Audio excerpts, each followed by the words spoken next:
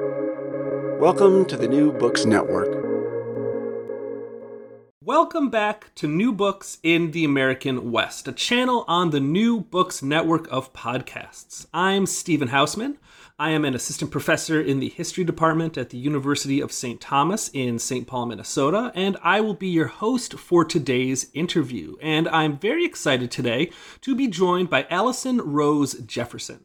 Dr. Jefferson is an independent historian and is a heritage conservation consultant. She currently serves as the scholar in residence with the Institute for the Study of Los Angeles at Occidental College, and beginning this coming September, she will be the guest scholar in residence at the Getty Conservation Institute. And we're going to discuss her latest book, Living the California Dream: African American Leisure Sites During the Jim Crow Era, which came out just last year in 2020 with the University of Nebraska Press. Welcome to the show. Welcome to the New Books Network today, Alison. And hello. Thank you so much for inviting me, Stephen, to participate in the program. Yeah, we're excited to have you. We always like to begin on the show by just hearing a bit about the guests themselves. So tell us about yourself. What's your background? How did you become interested in history? Well, I have always been interested in history since I was a child. And that may sound a little cliche, but it's true. I was around a lot of adults when I was growing up, and they used to take me to all kinds of events that had history-making consequences, as well as events that were about current. They were events that were about current events that had history-making consequences. That would be the better way to put it, as well as to all kinds of cultural programs. As an adult, I always, before I became a historian, before I went back to school to get this PhD, to be a historian and write this book, I had worked in other fields, but I was always doing research, and I was always learning about things to do with history and contemporary culture. And one day, after several experiences working in the cultural fields of art and music, and also working with historic buildings, I decided to get a master's degree in heritage conservation from the University of Southern California.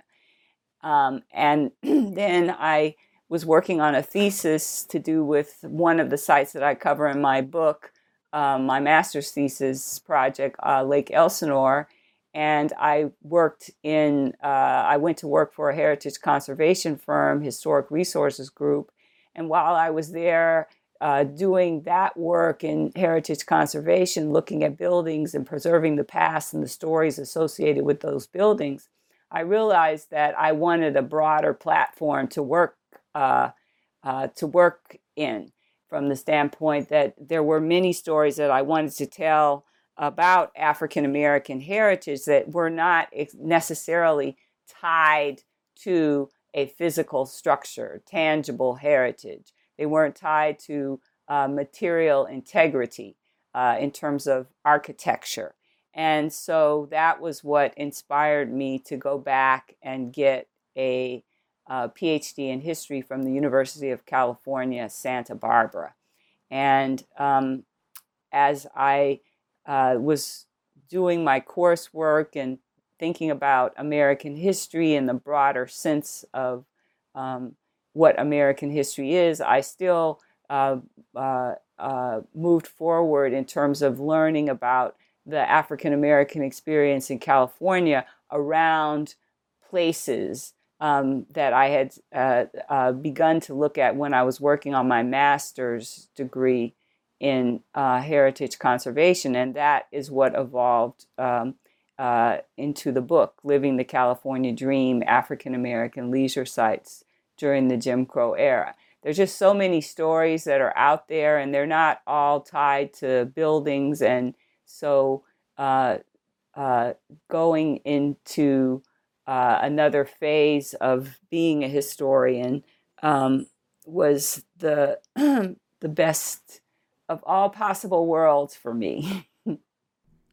I'm curious about the conservation work that you do because, often I have historians on the podcast who most of their job is teaching classes and going to faculty meetings and writing books. And I don't talk on the show to many people that do the kind of conservation work that you do. And you mentioned that you're interested in places in particular, as opposed to kind of architectural conservation. Could you talk a little bit about that kind of distinction? And in the book, you use the phrase a lot, placemaking, which I really liked as a concept. Could you tell us a bit more about that and how it fits into your larger work as a conservation historian?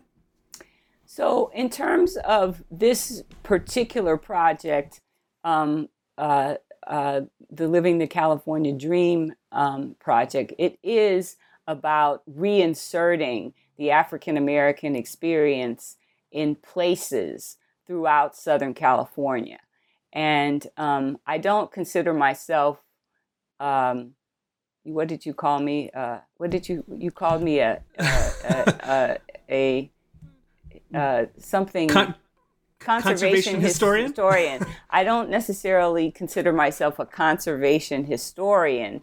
Okay. But I am a heritage conservation consultant, and heritage conservation is, in the broader sense of the word, looking at interpretation of place and placemaking, as well and those are the social, looking at the social stories that make a place, as well as if there is a building or some other kind of structure or a landscape that can be interpreted at that particular place.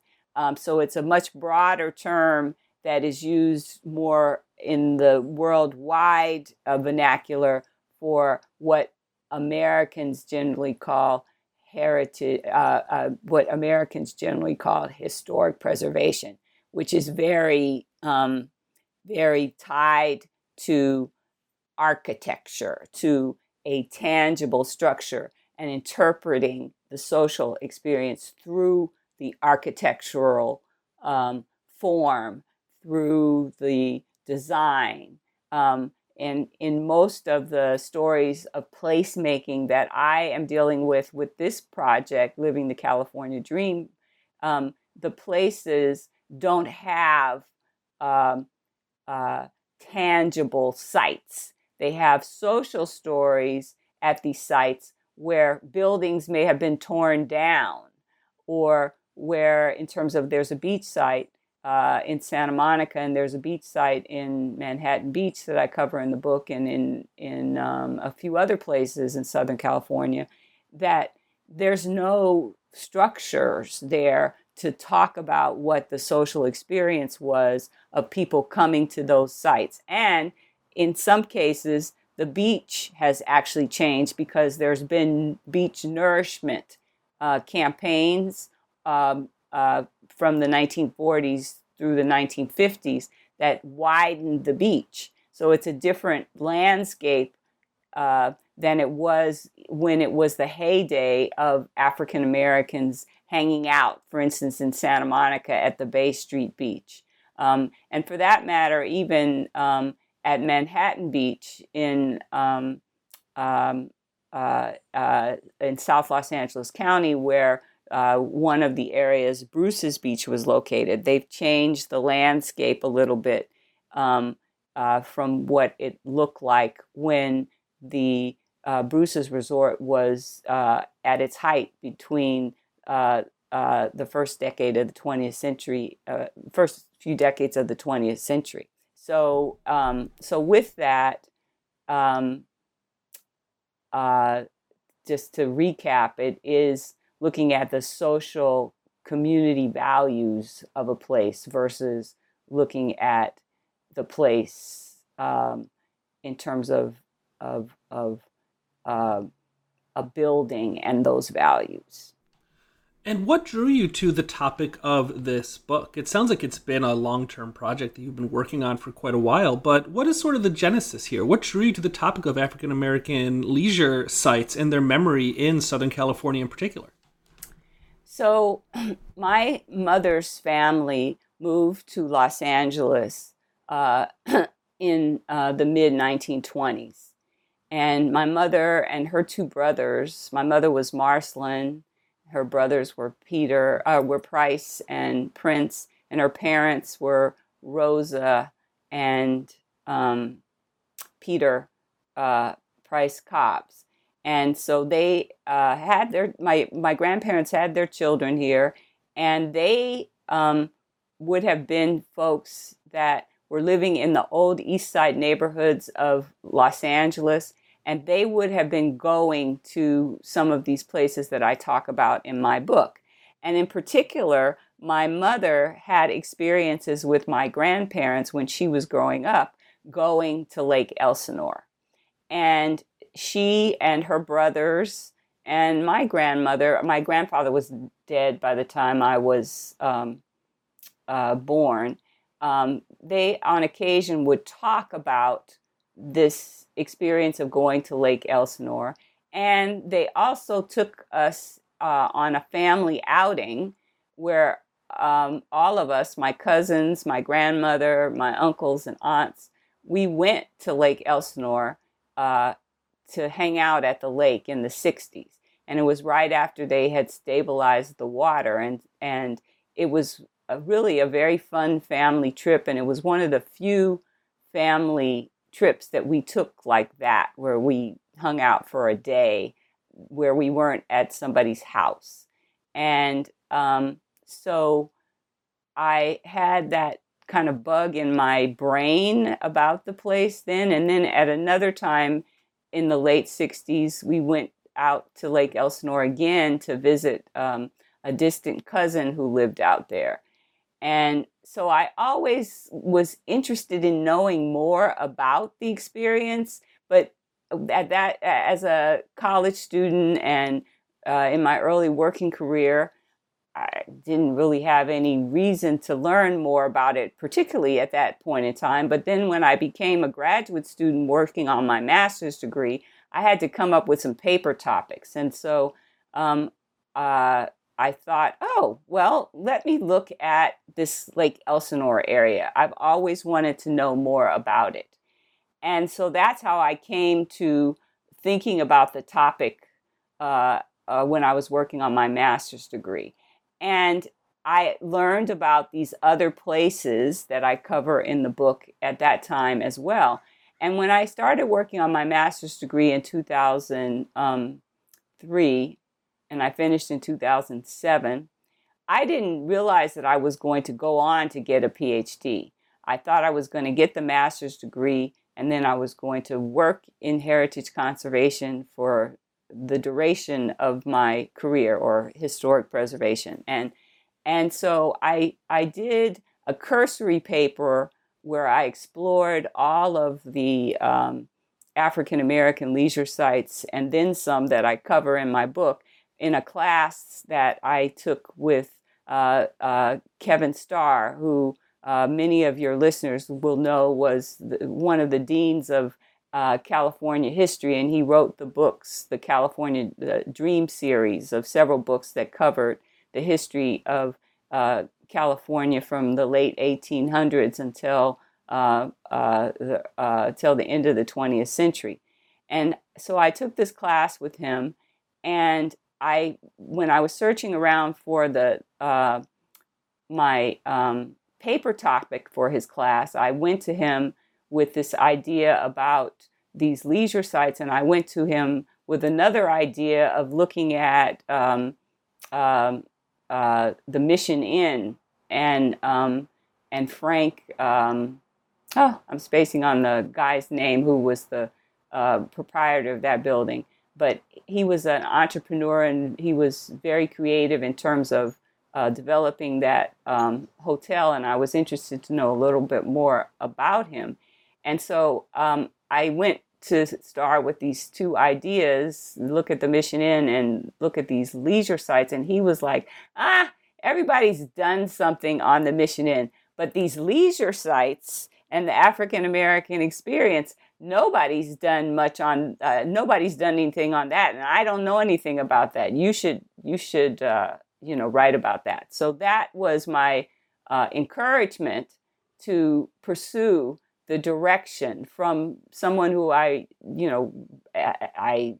love his work, and he was a great, for me, he was a great teacher, great professor, and he died, unfortunately, before the book came out, but he knew I had gotten to the PhD level and had gotten the dissertation. I think he died, I can't remember when he died right now, whether I was in progress on the PhD or whether it was done, but he didn't know that the book came out. I'll just say that.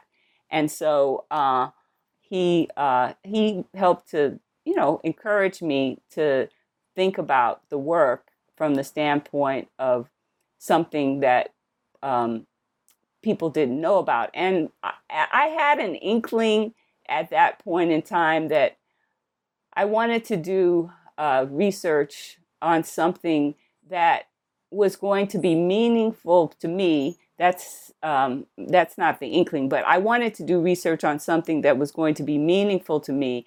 And my inkling was, I don't want to just do a paper just to do a paper to satisfy my requirements. I want to do a paper that is going to have some sort of longevity in terms of things that I might revisit in terms of expanding what work I had done on it. Now, I didn't know that I was going to get a PhD, but that was kind of in the back of my mind. And while I was in graduate school, working the first time working on the master's degree, my professor and advisor, Ken Breisch, in heritage conservation, suggested to me that I look at getting a PhD when he was reading my initial drafts of my thesis.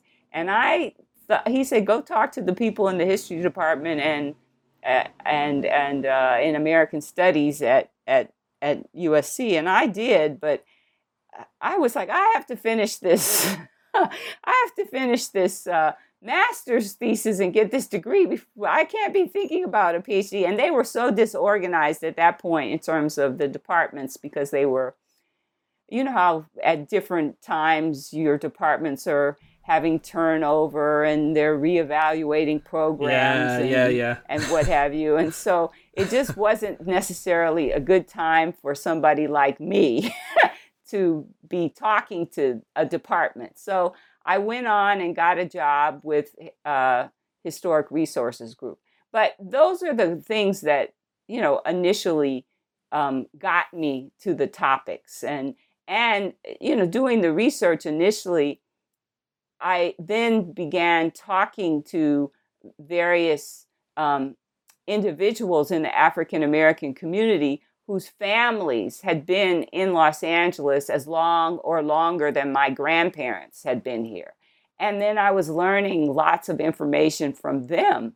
And then they were showing me photographs and sharing other tidbits of information that I hadn't seen in public archives before. And I really was engaged with learning about this history. And I knew something about Los Angeles history, but I certainly didn't know as much as I have learned, as much as I learned in those early years of graduate school. And at that time also, there were a few books that had come out that were more contemporary books about the African American experience in terms of the music scene.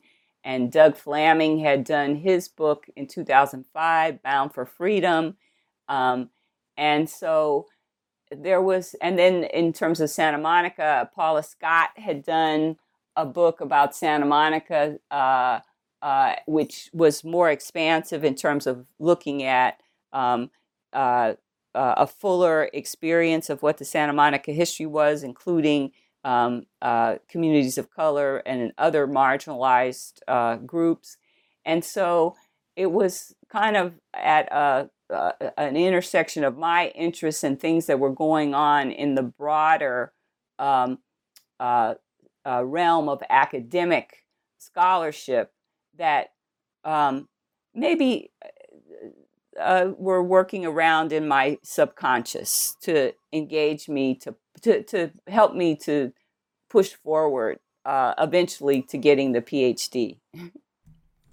And I think that's good advice for anyone looking to write a book is, write about something that you care about. Like the topic will go from there, but it sounds like you started with something that you were interested in, and it just went from there. And I think that seems like good advice for anyone looking to write a long-term, large-scale project like this.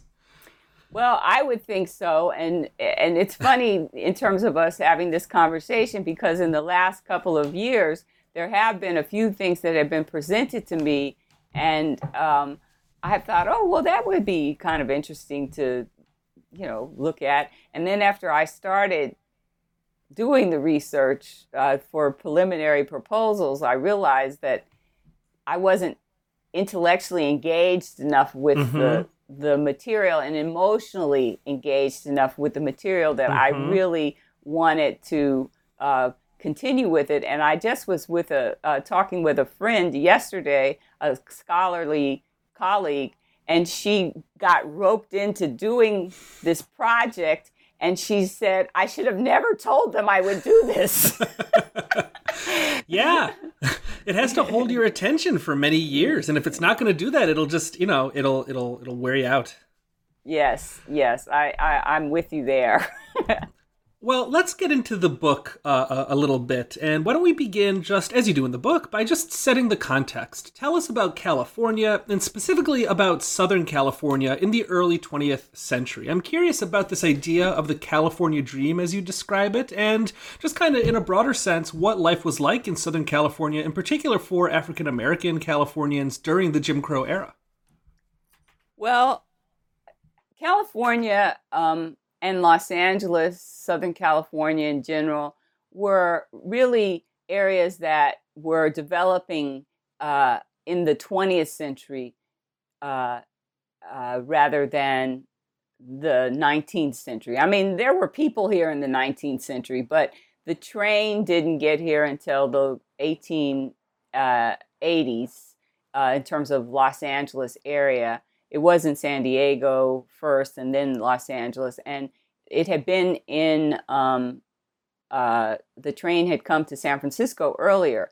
And San Francisco and the Bay Area was where the gold rush was. And so that's where many people were first attracted to coming to California during the American period. Now, there were people during the Spanish and Mexican period all over California, but they were really in small numbers. And Los Angeles was the center of the frontier at that point in time. And so in terms of the 20th century, this area then got the train, and it became the hub of life for the region. And for African Americans, it also became the hub of life. It became the population center for the general population, and it became the largest population center for African Americans in the West, and one of the two largest population centers in California. And the other one was the Bay Area. And then the third one would have been San Diego. And so with that, African Americans, just like whites, were moving to Southern California for the climate, for the beautiful landscape, and new life opportunities. And with those new life opportunities, they were looking to invest in real estate. And then African Americans also were looking to move here to escape the worst of the Jim Crow era Black racist restrictions. There was much more freedom that they were able to have here in California, even though there was still discrimination in California. And one of the things that helped to lessen the discrimination was that California had civil rights laws that were on the books as early as the as 1893, even if they weren't always enforced. So that helped, and folks could buy property here. Black people could buy property here. Their children could go to school more easily than in other places. And so it made for a place that some people wanted to come. Now, it was a long way for a lot of people to get to Los Angeles. You had to have a little money to get here because it wasn't an established route of people coming to migrate. There wasn't a lot of industry here. Most of the jobs that African Americans were getting were in the urban service kinds of jobs. So it would have been, low level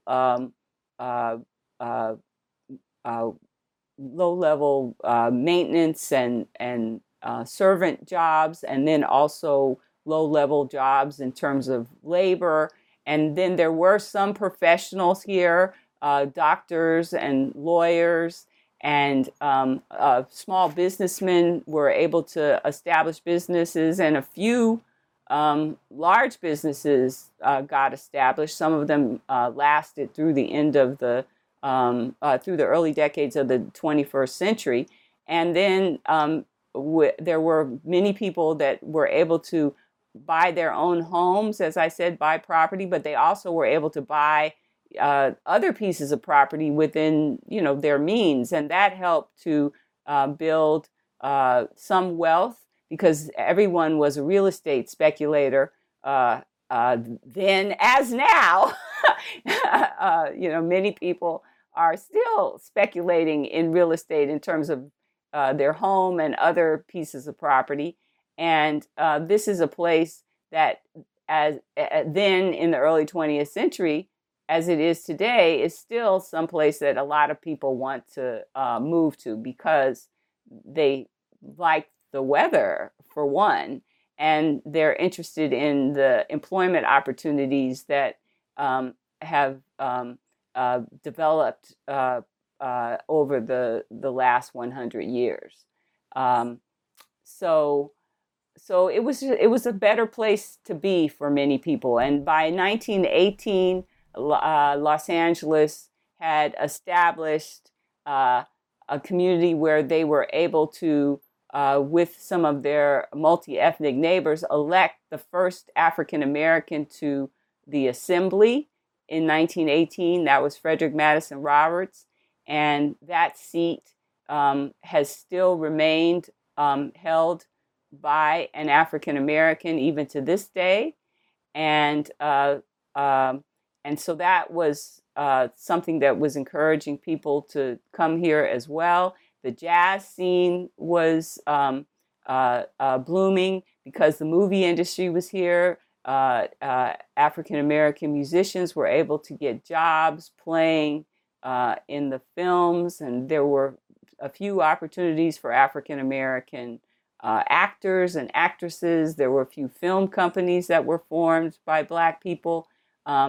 But really, in terms of the businesses that African Americans got into, it was more real estate and small businesses, restaurants, small restaurants, and beauty salons and hair salons. And they were doing real estate transactions, and they were in building. And then the larger businesses that got formed were Liberty Savings and Loan, which lasted through the 1960s, and the Golden State Mutual Life Insurance Company. And then one business that was formed in the 1920s that's still around today is Angela's Funeral Home. And they've expanded from their original funeral home business to now own a cemetery.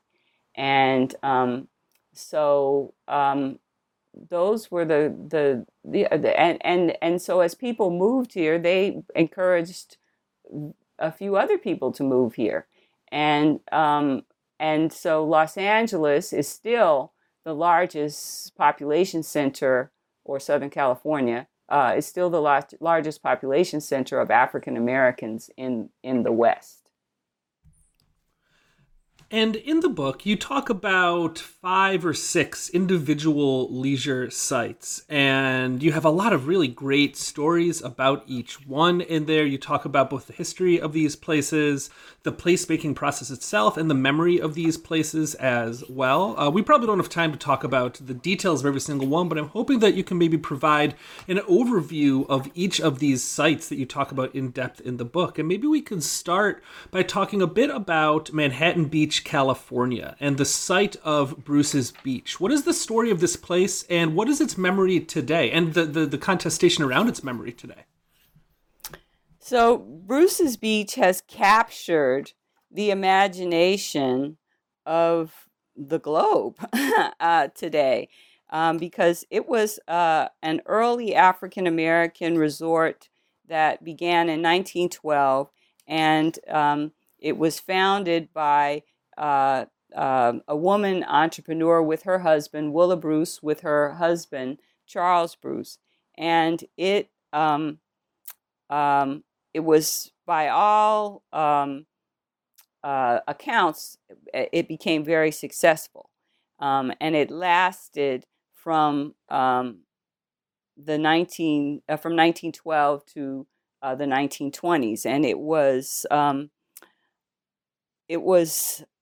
a business that started out with pop-up tents, and then eventually got a few buildings. And they had a dance hall, a cafe, and they had rooms to change your clothes for enjoying the beach.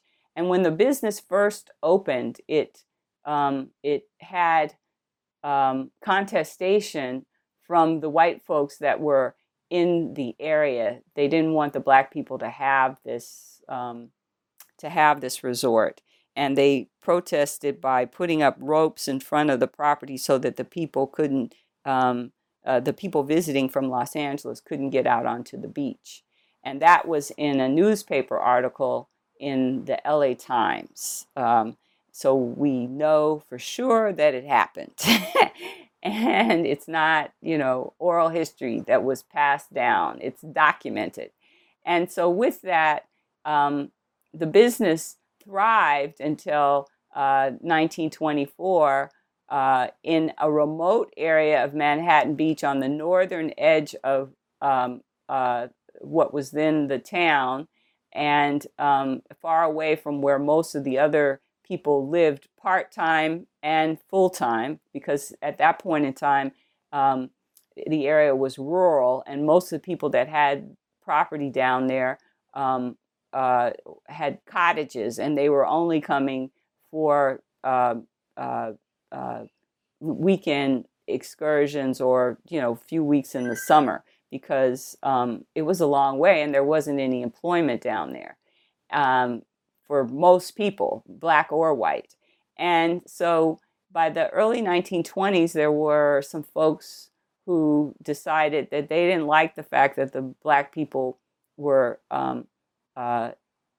expanding with a small little community that was growing up around the Bruce's Resort. They didn't like the fact that there were all these visitors coming down there, and they used the excuse that it was going to impact real estate values. And they said there was a Negro invasion occurring.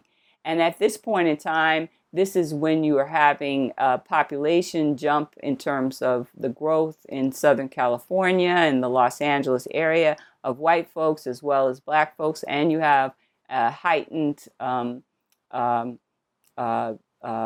activity of the Ku Klux Klan around the nation, and including California, even though they weren't as violent and vicious in California as they were in other parts of the country. And someone was able to get the city council to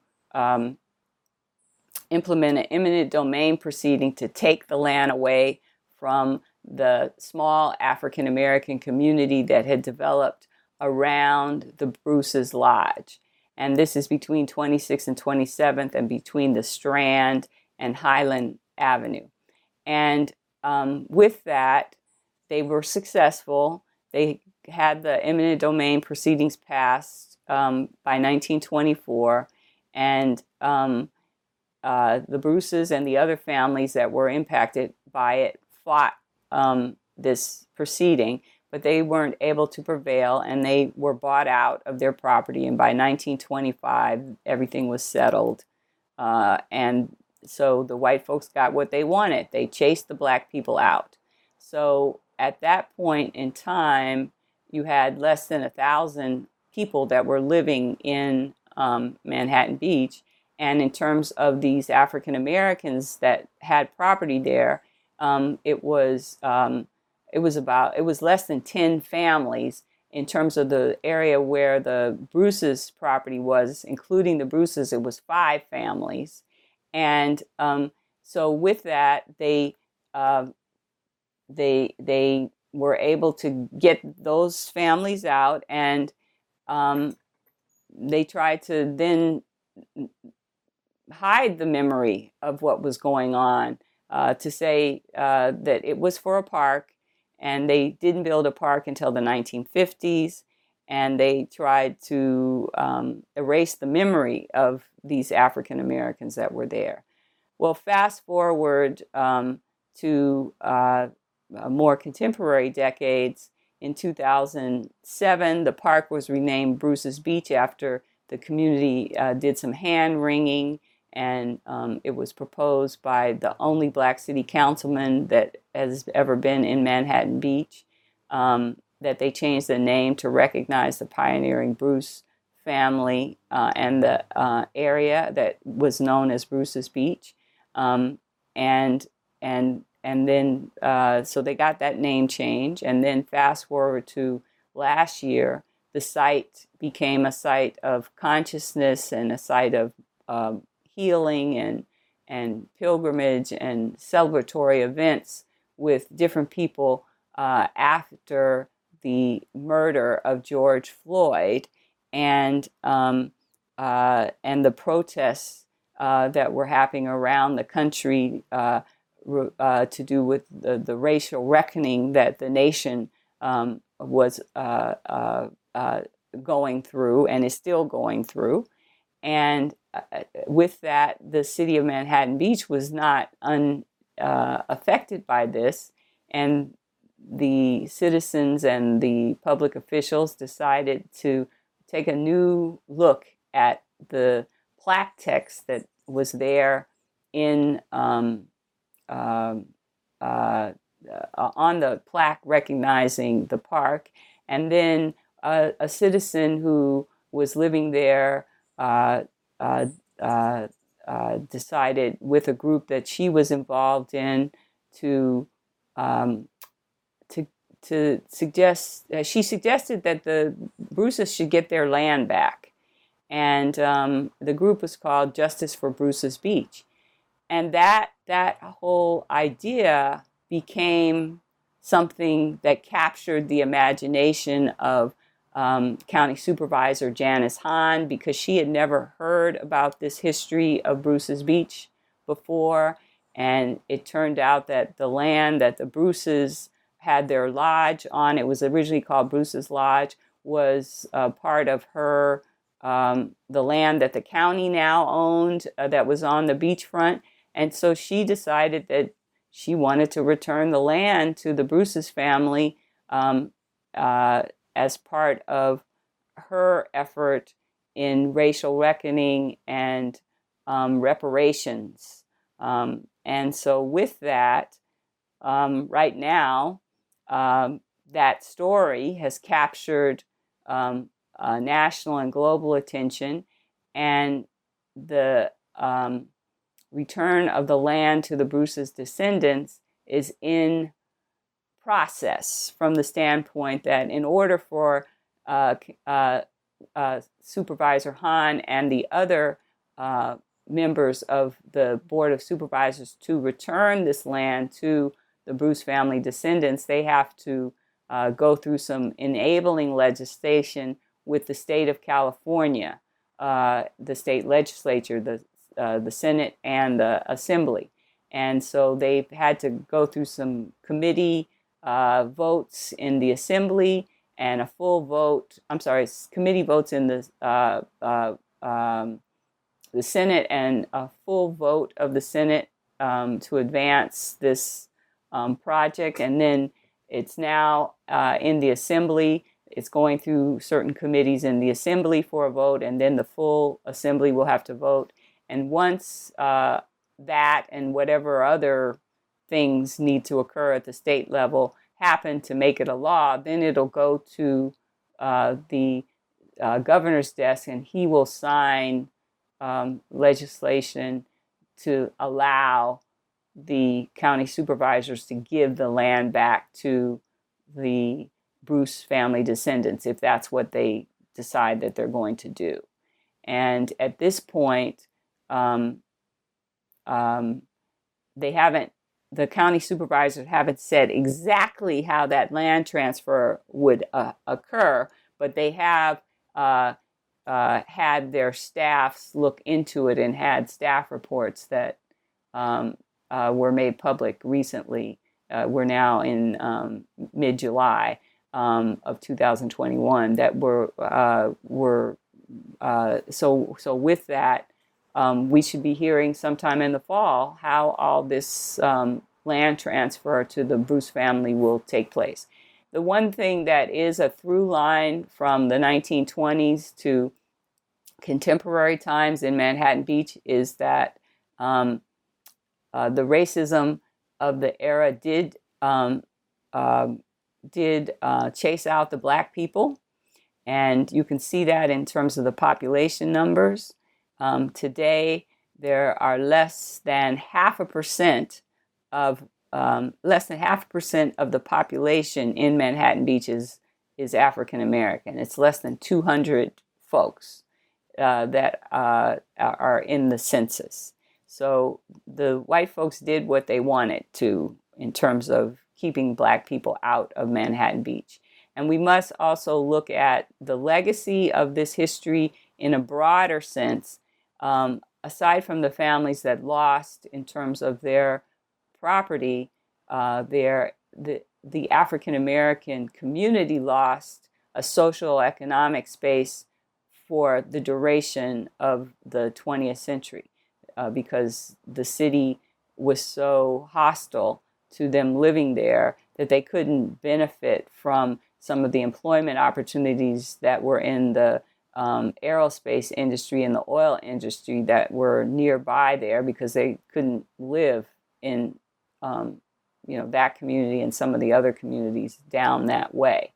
But we'll see what happens with that. And then one of the other sites that I cover in the book is Santa Monica, and Santa Monica has a historic African American community that's been there since the founding of the town. And they initially were living in the beach neighborhoods south of and around where the current Civic Center is.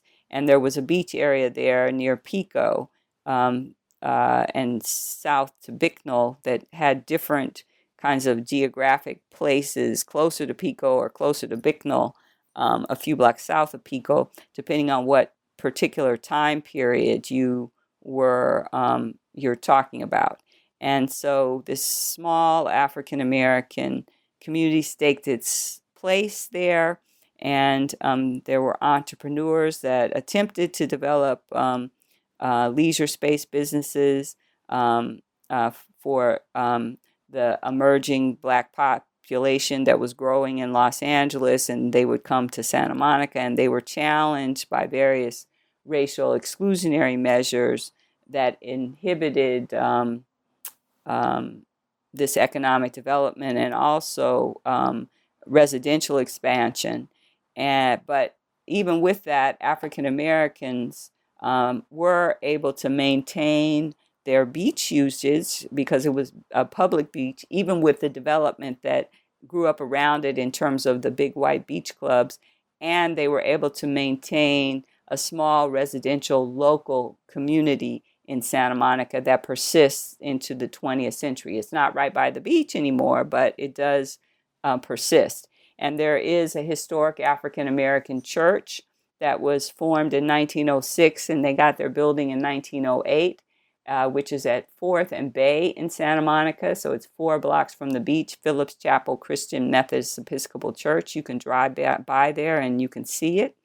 And so this local African-American community's persistence has been important in the reclaiming of the memory here in the 21st century with various heritage conservation efforts and public history programming.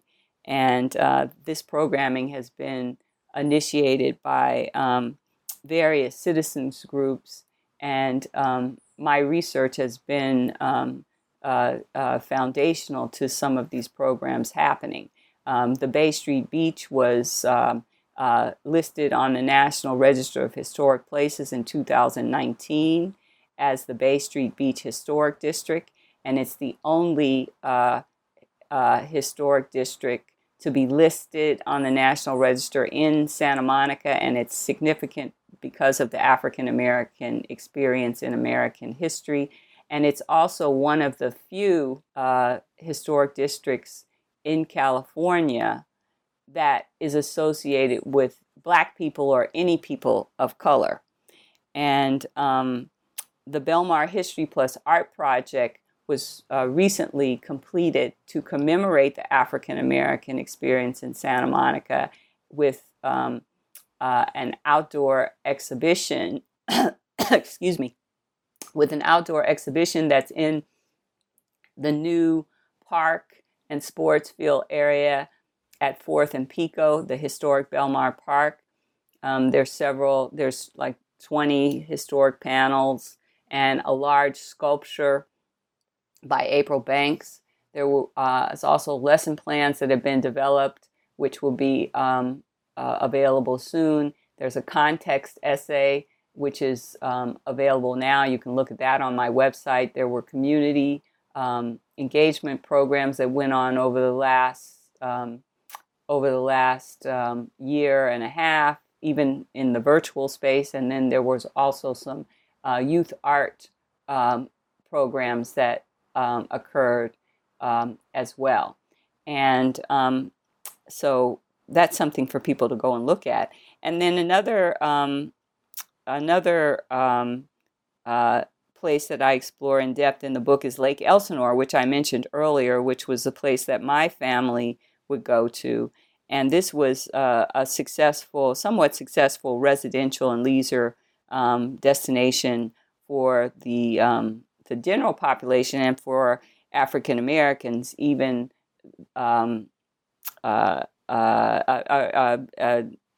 even in its marginality between the 1910s to the 1960s. And it was one of the farthest inland African American leisure destinations that was developed because the lake in the area had changing dynamics over the 20th century, and there were changes in leisure tastes that we don't see the African American entrepreneurs' resort business successes today, and we don't see the presence of their experience in the local history narratives and the landmark designation programs. And by not having the African American experience in these programs, we're missing the opportunity to understand our full shared history of all of the different people that were involved in developing the area and their contributions to building California and the local Lake Elsinore community.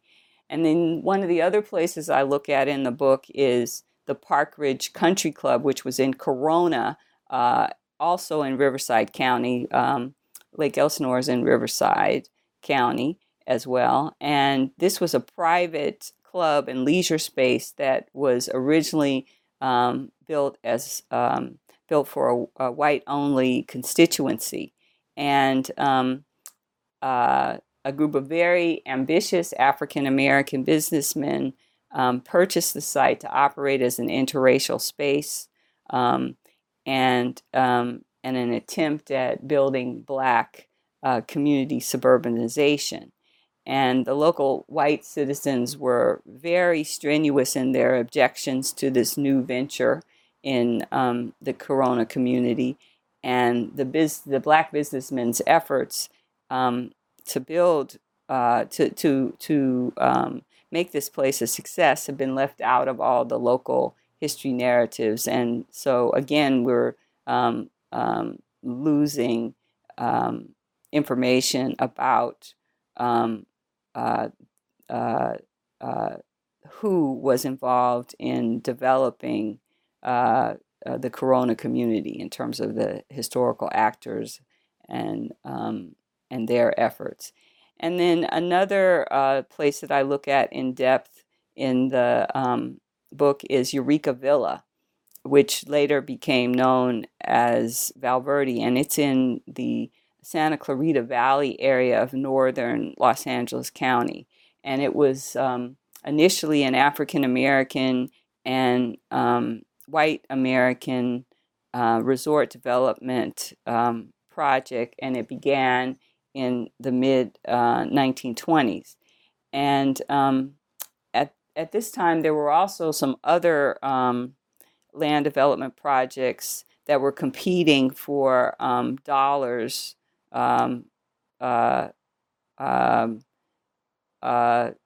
with Eureka Villa for African Americans' patronage and their dollars.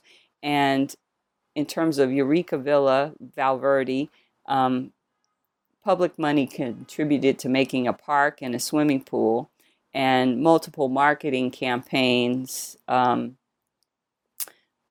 both white and Black boosters helped to keep this place interesting for African American consumers until the racial apartheid era ended in the 1960s.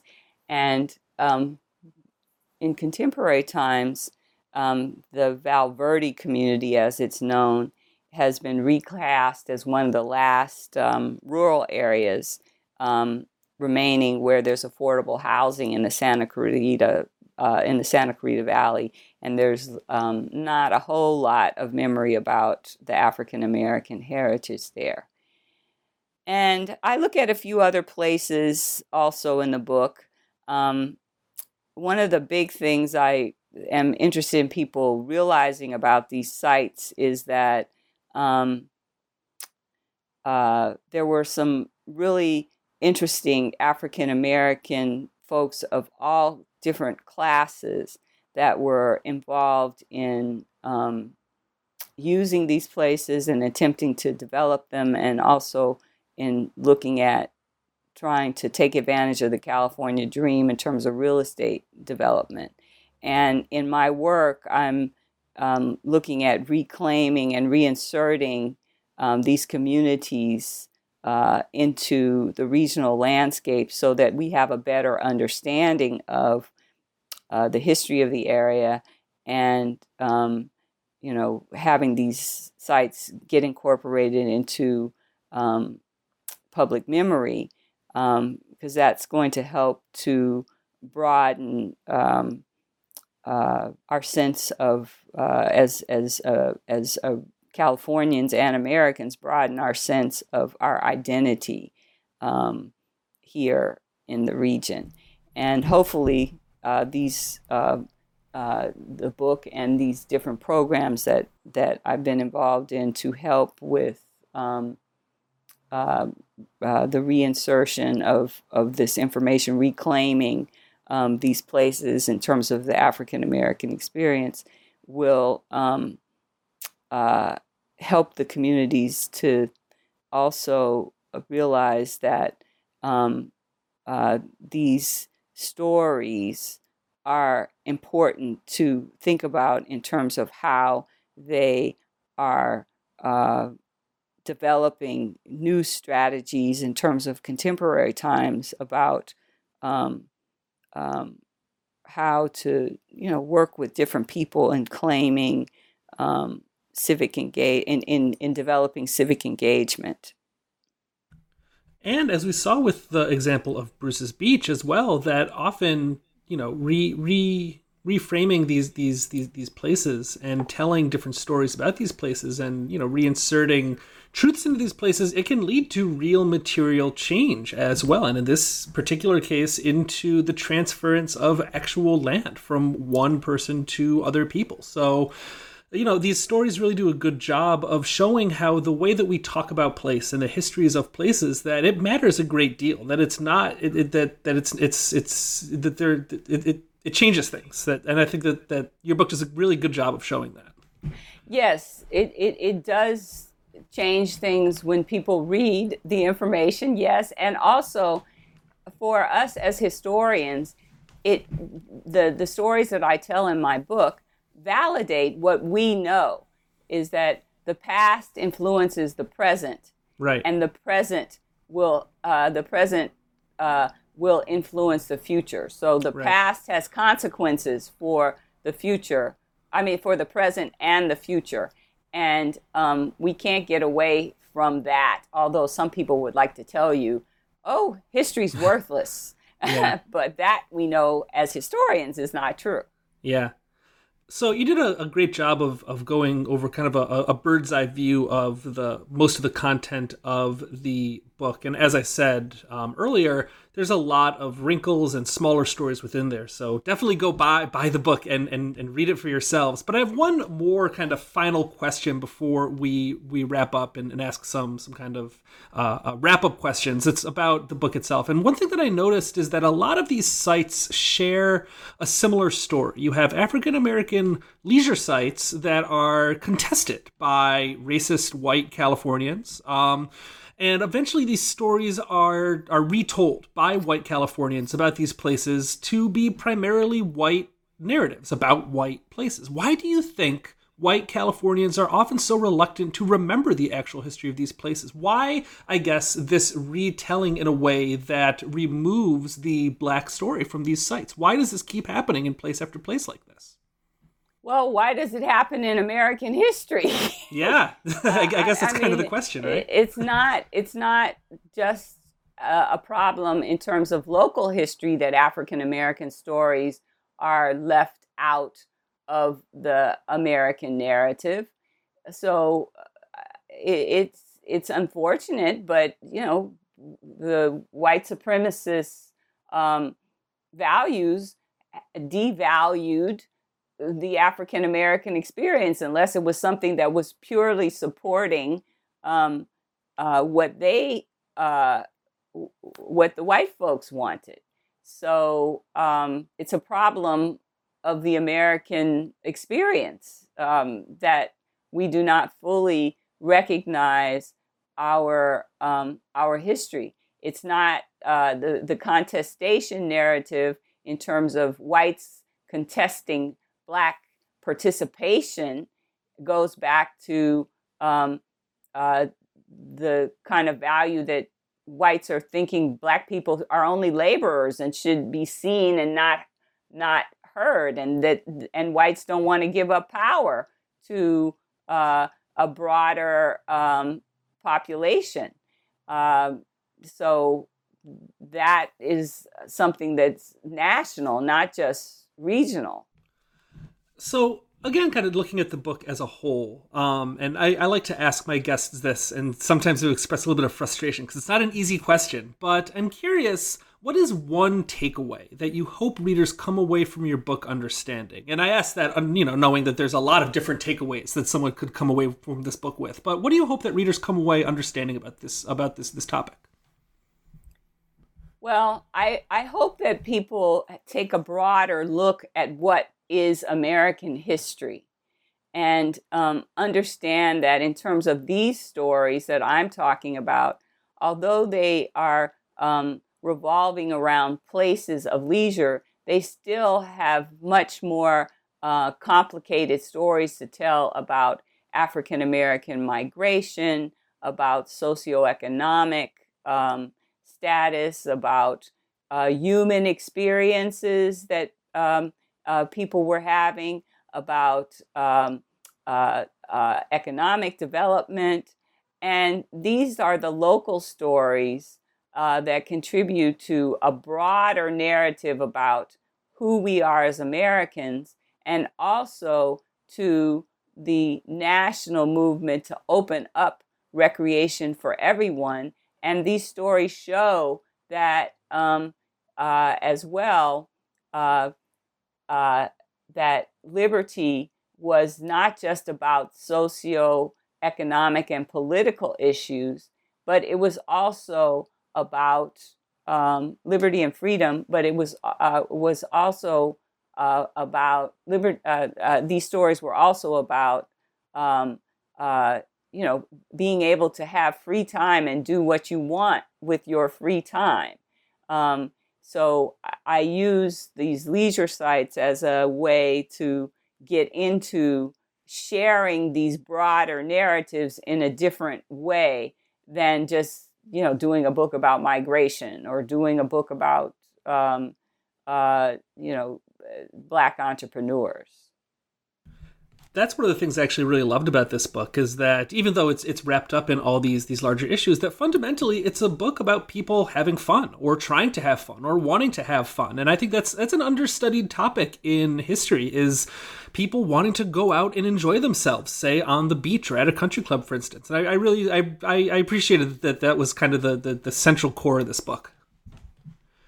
Well, I thank you. I'm glad that you saw that, because that was also one of the reasons that I was inspired to write the book. Because when I was growing up, my parents were divorced, and we didn't go on overnight vacations where we were going to spend the night at a new place as a family, either with my mother or my father, for the most part, because